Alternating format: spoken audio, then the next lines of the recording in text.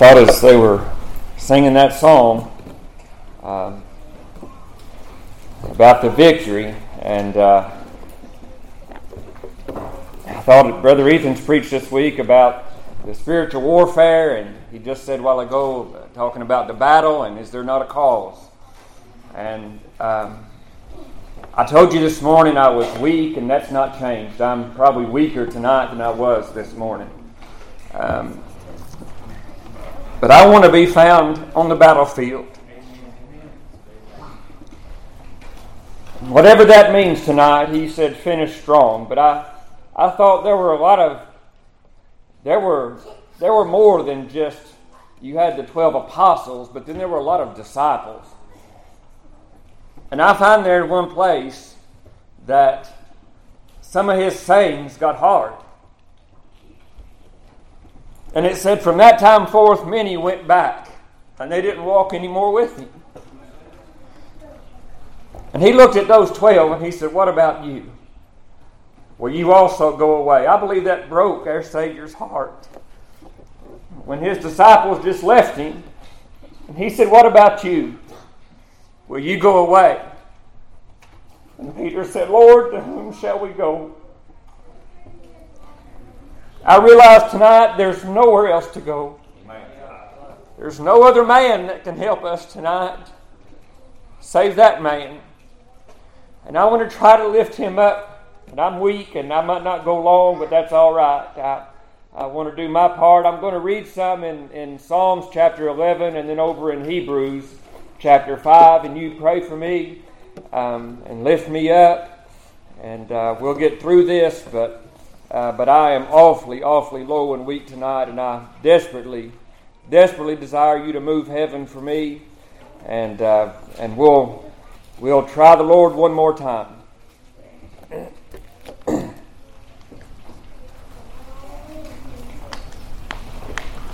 Psalm chapter 11 says, in the Lord put I my trust. How say you to my soul, flee as a bird to your mountain? For lo, the wicked bend their bow. They make ready their arrow upon the string, that they may privately shoot at the upright in heart. If the foundations be destroyed, what can the righteous do? The Lord in his holy temple, the Lord's throne is in heaven. His eyes, behold, his eyelids try the children of men. The Lord trieth the righteous, but the wicked and him that loveth violence his soul hateth. Upon the wicked he shall rain snares, fire and brimstone, and an horrible tempest. This shall be the portion of their cup.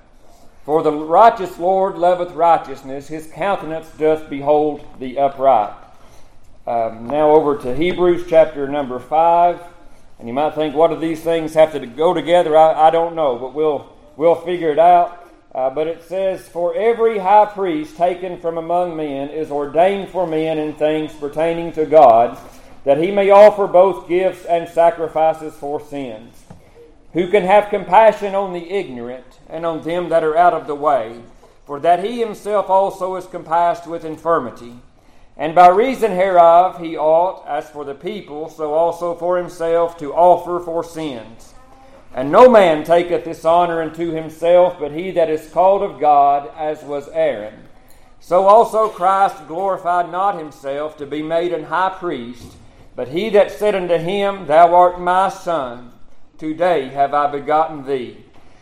As he saith also in another place, Thou art a priest forever after the order of Melchizedek, who in the days of his flesh, when he had offered up prayers and supplications with strong crying and tears, unto him that was able to save him from death, and was heard, in that he feared.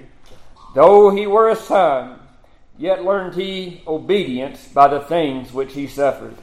And being made perfect, he became the author of eternal salvation unto all them that obey him.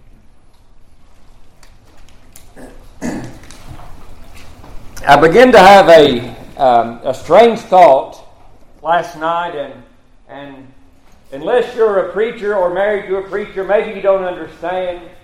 But sometimes these thoughts just come to us in such a strange way.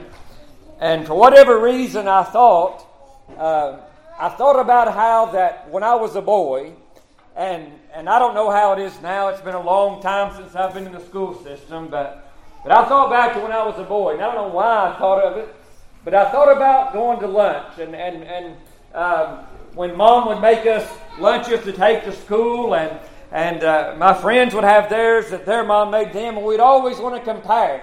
We'd always want to see what the other one had. And I don't know if you still take your lunch to school anymore. I really don't have any idea. But back then, that's what we did. And we'd always want to compare and try to do some swapping and trading.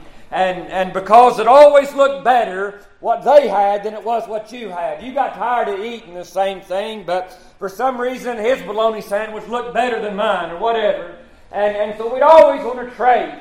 And I thought about this in the context of a cup. And I read there in the Psalms and I read in Hebrews. And I want you to know tonight that we've all got a cup to drink. And that cup is placed before us. And I read unto you in Hebrews there that Jesus Christ was made a high priest after the order of Melchizedek. We don't know much about Melchizedek. He was a man of God in the Old Testament about the time of Abraham. And the Bible says, as far as man knows, he has no beginning of days nor end of days. He just showed up on the scene, and nobody really knows where it is that he came from or who his mother and father were. He was without descent, it says. But he was a high priest, and he was also the king of Jerusalem. And at that time it was Salem. And he was king of Salem, and he was also a priest. And he was such a man of God that even Abraham, the great patriarch, coming back from a battle one time, gave tenth of his spoils unto Melchizedek. And Melchizedek blessed Abraham. And the Bible says, without contradiction, the less is blessed of the better. So in other words, Melchizedek was a man of God that was even up above Abraham, who is the father of faith. And make no mistake about it tonight, if you have faith, then you are a descendant of Abraham, Isaac, and Jacob. I understand tonight that Jews as a whole don't believe in Jesus Christ as the Messiah, but I believe that one Lord, one faith, and one baptism isn't just a New Testament doctrine. I believe it goes all the way back to the beginning. And he showed them there was one Lord and one faith, and later one baptism. But this Melchizedek, he was a priest and a king. That was an odd thing. You had kings and you had priests, but this man was both. And Jesus Christ came on the scene as both a king and a priest among men. And it said he didn't take that honor unto himself, but the one that called him, the one that said, "Thou art my son, today have I begotten thee." He made him a priest after the order of Melchizedek. Jesus Christ was alive long before he took on human flesh. The Bible declares that in the days of old, even from everlasting, thou wert there. The Bible declares there was not anything made that was made without his hand in it. That he made everything that you see and that you feel, that you hear, be it thrones or principalities or dominions. And I would say to us tonight, I know things look bleak in our country. I know the situation in the world looks bleak. I know all about the struggles in Ukraine. I know all about the struggles here in our homeland. But I still believe in the one that's able to set up the thrones and principalities and dominions. And you might say, then why is all of this evil happening? It's happening because of what I read to you in Psalms, that the foundation has been destroyed, and then the righteous look around and we don't know what to do. And I'll say tonight, our foundation in America has begun to ebb away. It's almost like the waters have came over such a long period of time, and it's eroded the fabric. I'll tell you what it's done. It's made families into broken homes. It's made children orphans. That's what it's done. And the foundation of the family is the bedrock and the foundation of the Lord's church. and you take that foundation away, and the Lord's church will surely struggle, and those children are surely going to struggle. But I thought about how that we've got a cup to drink, and I read to you there in the Psalms that he said the portion of the wicked, their cup that they will have to drink one day will be fire and brimstone falling down from the sky. You want to know, preacher, if you feel so bad, why didn't you let Ethan preach? I thought about that, but I thought about when the Lord called me to preach. I told him I don't want anybody to die lost because I didn't stand when you said to stand. And so that's all I want to do tonight is try to feel our way through this. But I want you to understand tonight the cup that awaits you as a lost, hell-bound sinner is a cup that you're not going to want to drink. There's been a lot of cups in my life I didn't want to drink. There's been a lot of bitter things that's happened to me, and I had to drink them until the bitter end. And it's made me who I am tonight.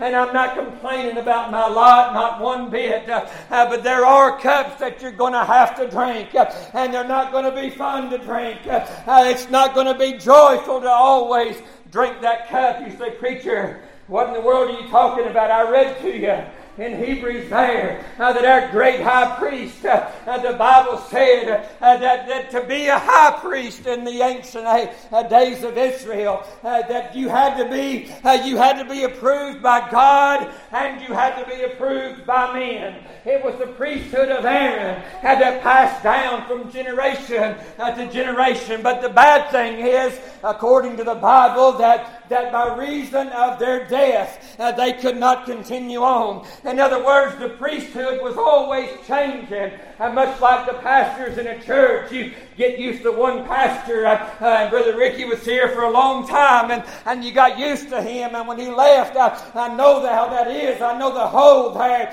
and you think, well, I've leaned on this man of God for all these years. He knows about me and my struggles. He knows about my family. It was the same way back in those days. The high priest would die, and they would think we're going to have to start all over with a new priest, and I don't know if I can trust him.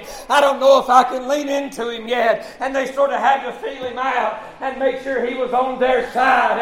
I got news for you tonight. Jesus Christ is on your side. He's the great high priest, and he was approved of God, and he was approved of men. In other words, he could set one foot in glory and one foot on earth. Job said it like this. He said, how I wish there was a daysman. That word means like an umpire. A daysman, he said, that could touch heaven and touch earth. Job didn't live in the day that you and I live. Today we have a daysman. Today we have a mediator. Today we have a high priest that can absolutely be touched with your infirmities. Now you listen to what I'm about to tell you tonight. It's of the utmost importance. A lot of people think, well, Jesus was God, and so he is. But I want you to understand his manhood. Don't you dare try to take his divinity from him because he's God.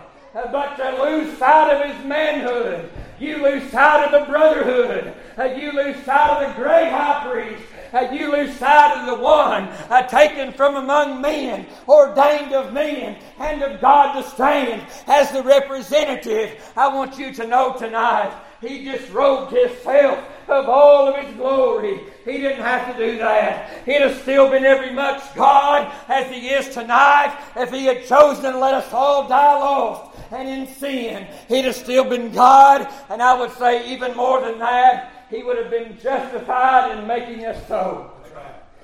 Absolutely be justified in it. But the Bible says, for God so loved the world.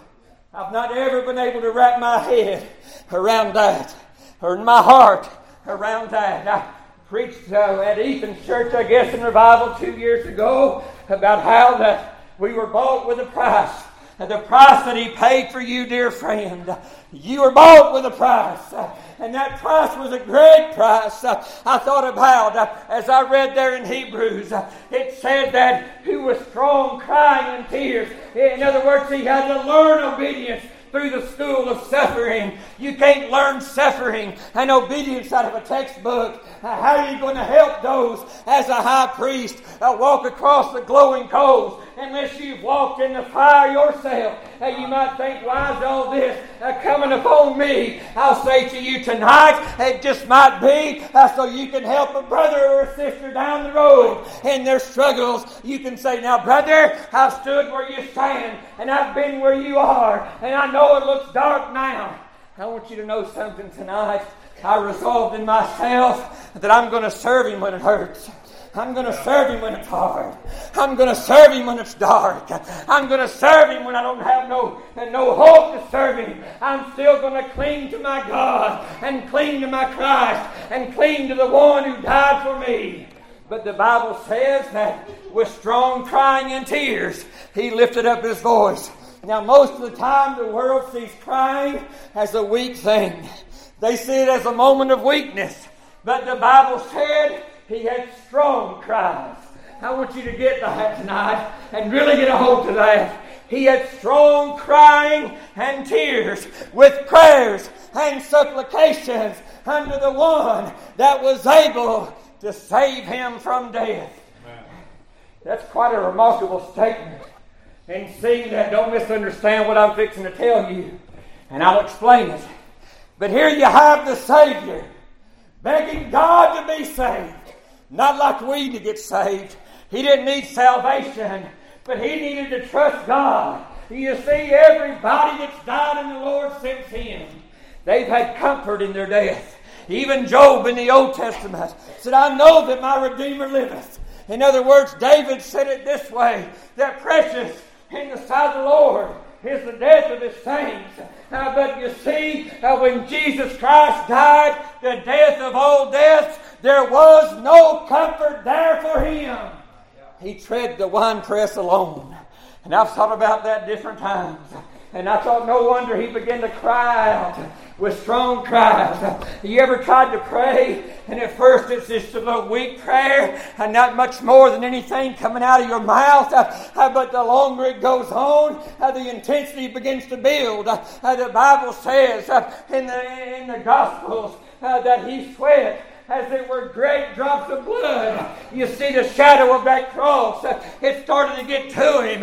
It started to worry him. Not his eternity, and not like we have to worry with ours, but just the fact what he was about to suffer. That shadow of the cross.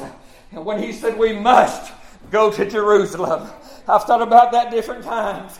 In other words, he said we have to. We have to. Because to fulfill all righteousness, he said the Son of Man must be crucified into the hand of sinners. And the Bible says, matter of fact, it doesn't say in the Gospels about him crying. It says he prayed. It said he prayed. Oh, take note how many times the Son of God got along with the Father. At any time he could have called on his Godhead. At any time he could have called upon that divine portion of himself to sustain him, but he never did. Do you realize that? He never once depended on the fact, and the Bible says he thought it not robbery to be equal with God. In other words, he didn't have to reach out to the Father and grab something from Him and pull to himself. He didn't have to steal that. He was already divine. But what he did, he disrobed himself of that divinity. And into flesh he came. The Bible said he took not upon himself the nature of angels, but he took upon him the seed of Abraham. In order to be a faithful high priest, he had to be one of us. Really and truly one of us. He really and truly had to be a man. And I've thought about different times, even after he rose from the dead, one would think that he would just strip off this robe of flesh and put back on the glory that he had with the Father in eternity past. But he did no such thing. He kept these filthy rags of his manhood on. You realize that? At any time, he could have changed back into that spirit being that he'd always been, but he chose to keep the rag. Why? Because he loves man so much. He kept the form of a man. It's the only way he's still able to be a suitable high priest. It has to be a man. The high priest has to be flesh. They have to plead with God They have to go to the throne room. Back then, they had to go back into that holiest of all places. They had to go beyond the veil. And they stood in there in their robe of flesh. And those men, you talk about holiness. You talk about a spot on this earth that was so holy.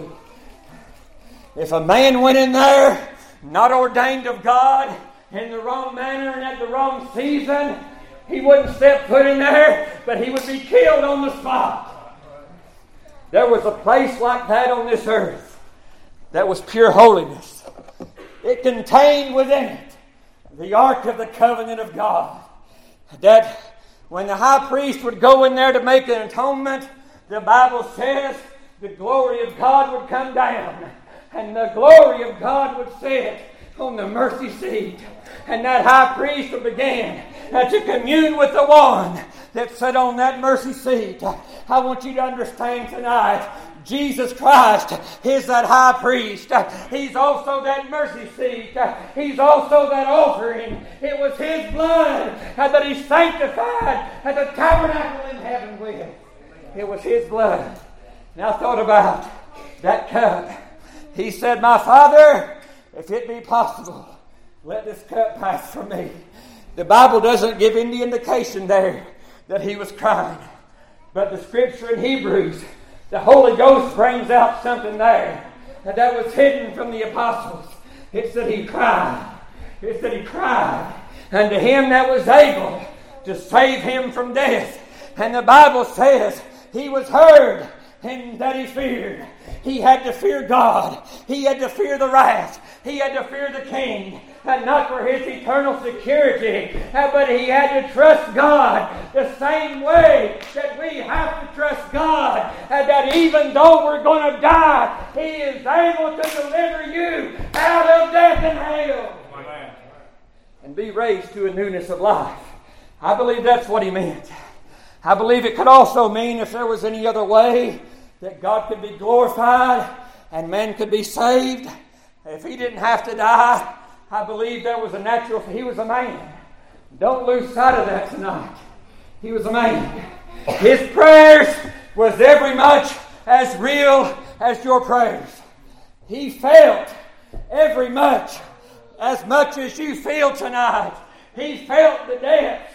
He felt the separation. He felt the anxiety. He served God when it hurt. He served God when it troubled him. He drank the cup when he didn't want to drink the cup. But he drank it because of love. And he felt it.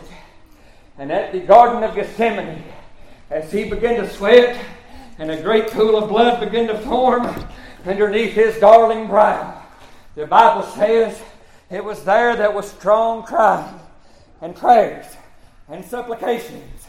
He cried out to the one that was able to save him from death. And I thought about that cup that he had. That's the cup that was destined for me.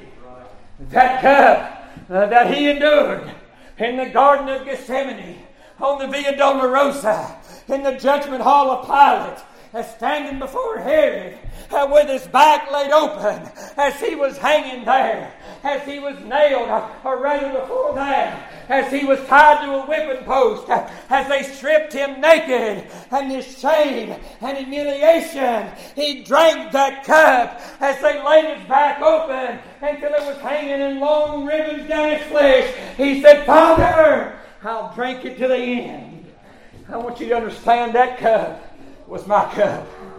That cup has hell in it. That cup is the cup that I deserve. That cup tonight is the cup that you will drink if you die lost without God. Fire and brimstone from the sky. Fire and brimstone and vapors of smoke. The Bible says the ascent of their torment will ascend up forever and ever and ever. And they have no rest day or night by reason of their torments.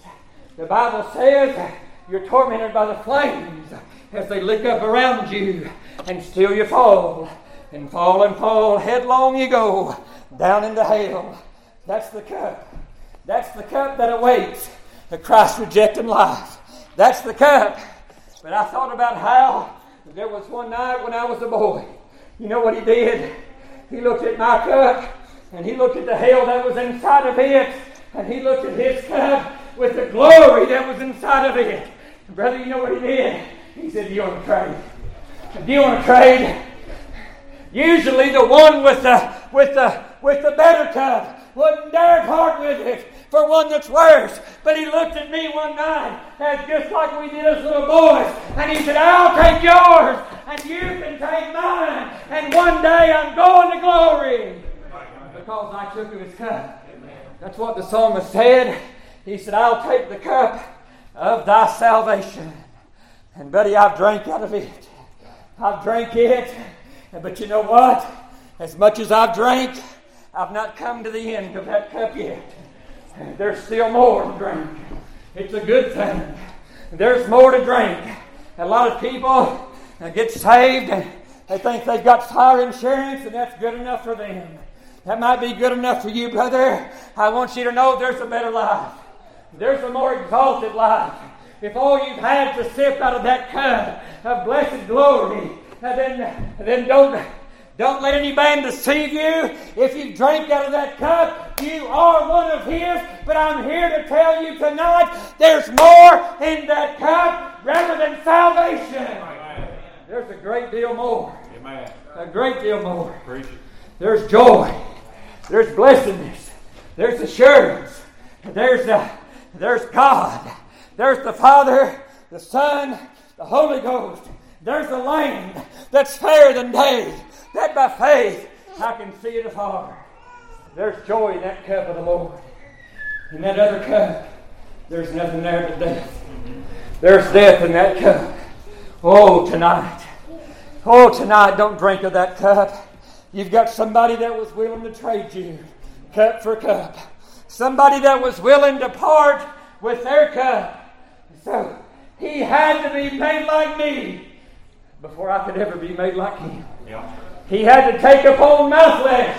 He took upon my humility. He took upon my shame. He took upon my nakedness. He took upon my sin, my grief. And when the cup got too heavy, when it got too full, he bowed down and he cried out to him that was able to help him. And he said, "Father, let me not drink of this cup if there's any other way." But he said, "Lord, nevertheless, not my will, but thine be done." That's what I want to do tonight. It's just his will.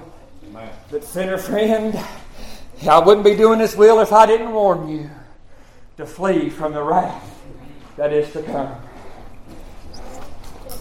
We live in a society, Brother Ethan preached about it the other night, that God is love. Yes, sir. Yes, he is. He's pure love. He talked about his holiness. I firmly believe in my heart tonight, as bad as hell is, as bad as those people are trying to climb that pit that has no bottom, still they fall tonight. They've been falling for thousands of years, and they've not reached the bottom yet. There will be a time. There will be a time when the Bible declares that they'll stop falling and they'll begin to rise. And higher and higher and higher they'll go. And they might think for a brief moment of respite within themselves, "Thank you, Lord, for taking me out of this awful place." But then they see where they're going. They rise. The Bible says hell will deliver up them that are in it. And they'll stand before a great white throne. And my friend, there, as bad as that pit is, as horrible as that cup is, you stand in the presence of one so holy, I believe you'd beg for hell in a heartbeat. Rather to stand in the holiness of God, you couldn't stand it. You couldn't stand it. I believe people would beg for hell in a heartbeat to get out of the holiness and the presence of one. We've been around holy men and women. I've never been in the presence of pure holiness. I've never been in the presence of one so holy and so mighty. Hell burns tonight, not because God's a mean God. It burns because He's a holy God tonight. And the Bible says, as Brother Ethan preached the other night about Lucifer, the Bible says hell was prepared for him. And for those angels, those legions, the Bible said they are reserved. They have chains of darkness reserved for them. Don't you know he's an enemy tonight? He's a horrible enemy. He'll take everything good in your life. He'll take everything.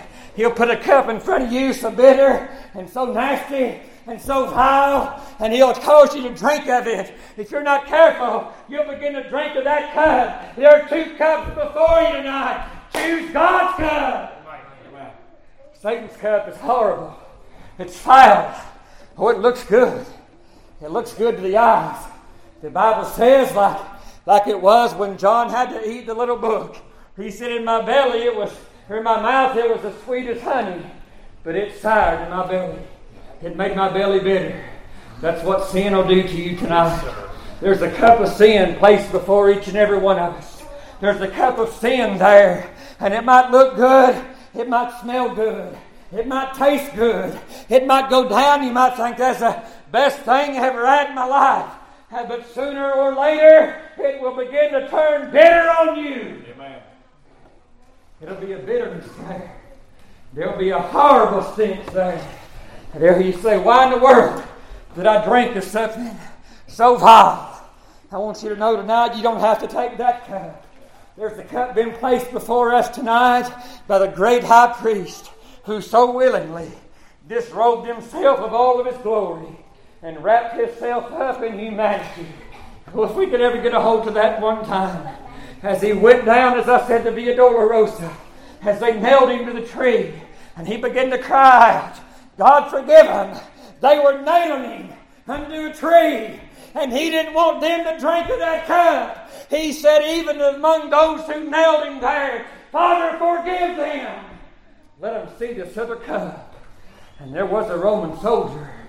They pierced his side, and he saw evidence of the saints of God. He saw evidence of the earthquake, of the temple, of the veil being torn in two.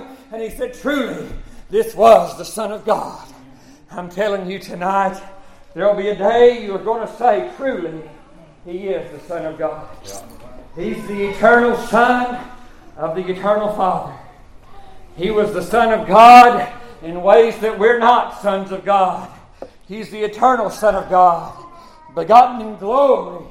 When He came down to this earth, He came down to this earth as a man.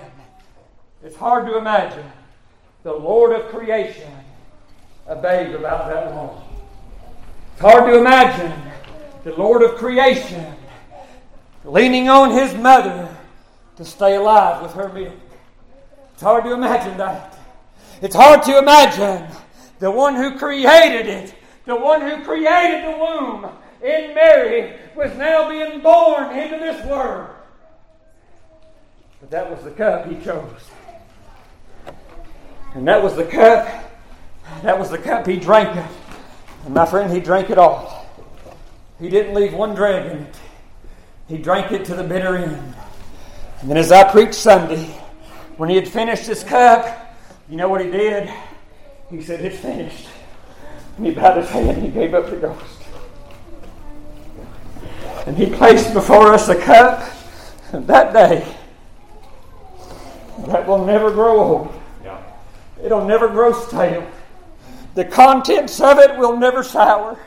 It'll never weaken. The blood, my friend, if the blood's not enough to save you tonight, then we're all down for hell. Amen.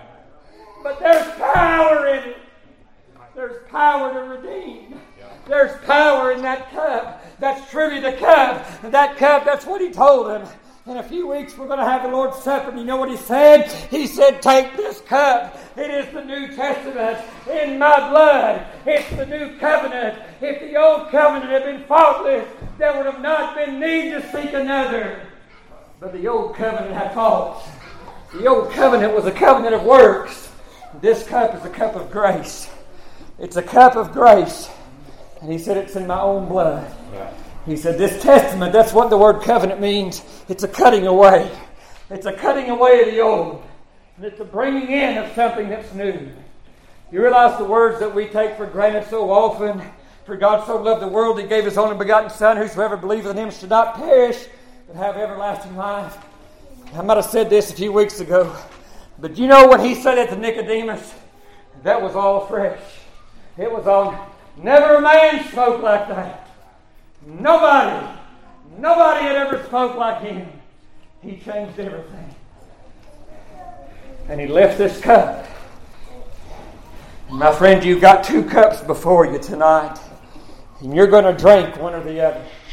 You're going to take the cup of salvation and the cup of grace, or you're going to take the cup of hellfire and damnation. I understand the liberal church tonight, they want to take the torment out of hell.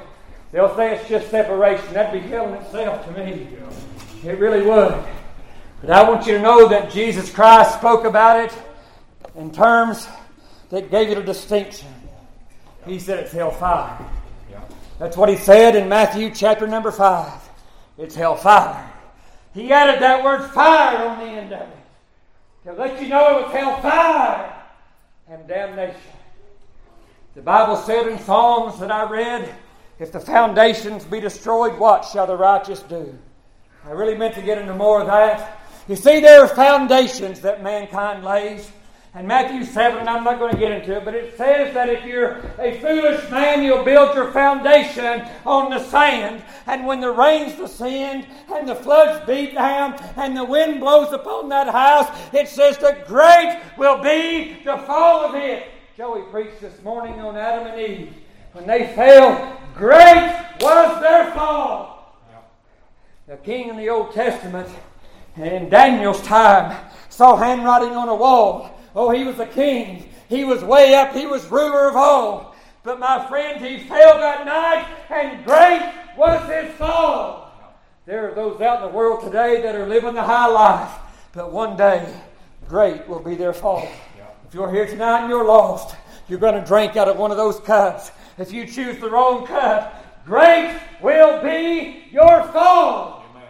But if you choose that right one, he said, he that heareth the words of God and doeth him, I will tell you who he is like. He is like a wise man that built his foundation upon a rock, that when the rains descended and the floods came and the winds blew and beat upon that house, it could not be shaken because it was founded upon a rock. Yeah. Which one are you on tonight? You're on one or the other. You're on the rock or you're on the sand. You're either going to stand or great's going to be your fall. But you are going to stand before God one day. Amen. You're going to stand before Him. You're going to give an account. You're going to, maybe Ethan said this the other night. The Bible says, not everyone that says to me, Lord, Lord, shall enter into the kingdom of heaven. The Bible says that people there will say, Lord, Lord, have we not done marvelous works? Have we not prophesied in Thy name? I don't think I'm going to stand before God and say, God, have I not preached Your word? Have I not done all of this? He said he didn't feel like a failure last night, that Paul was no failure. Most times in my life, I feel like a failure. I feel like I failed God on every hand. So I'll not dare stand before Him with my works and boast of myself. I'll plainly stand before Him and say, oh God, it was Your blood that I trusted in. Not my preaching, not my works, and not even my repentance, but it was Your blood that I put my faith in one night. It was Your blood. Oh, sinner friend, tonight, could you just lay flat upon His blood tonight? Amen. Nothing else. Nothing else. Lord, who else do we should go? There is nowhere else to go. There is salvation in none other, because there was none other name among men, given among men under heaven, whereby we must be saved. In the name of Jesus. You turn Him away tonight, you're going to drink that bitter cup. You're going to drink hellfire. The flames are going to devour you. The flames are going to lick you from the inside out. The horrible. You think the wailing and weeping you've heard at the altar this week is heart-wrenching. It really is. It's gut-wrenching. Oh, my friend, the wails and the screams and the cries in hell tonight. It would curdle your toes. It would curdle your blood if you could hear how they cry and scream and beg. But they made their bed and they drank of that cup. And they're going to continue to drink it forever. Amen. They're never going to have an end to that cup. But they're going to drink it forever and ever. Oh, friend, tonight, I want to present to you another cup. Do you just want to trade? That's what He's offering you tonight. Do you just want to trade? He took all the hell, and you'll take all the glory. He took all the death, and you'll take all the resurrection. He took all the shame, and we're going to share in His glory because we drank out of His cup. I don't know if this has made any sense tonight, but that's what was on my heart. And I feel like I'd have failed God if I didn't at least try to get you a song together. And I'll just leave you with that thought. Would you like to trade? That's what He's offering. Mine for yours, yours for mine. Thank God for His abundant mercy and His free gift of salvation.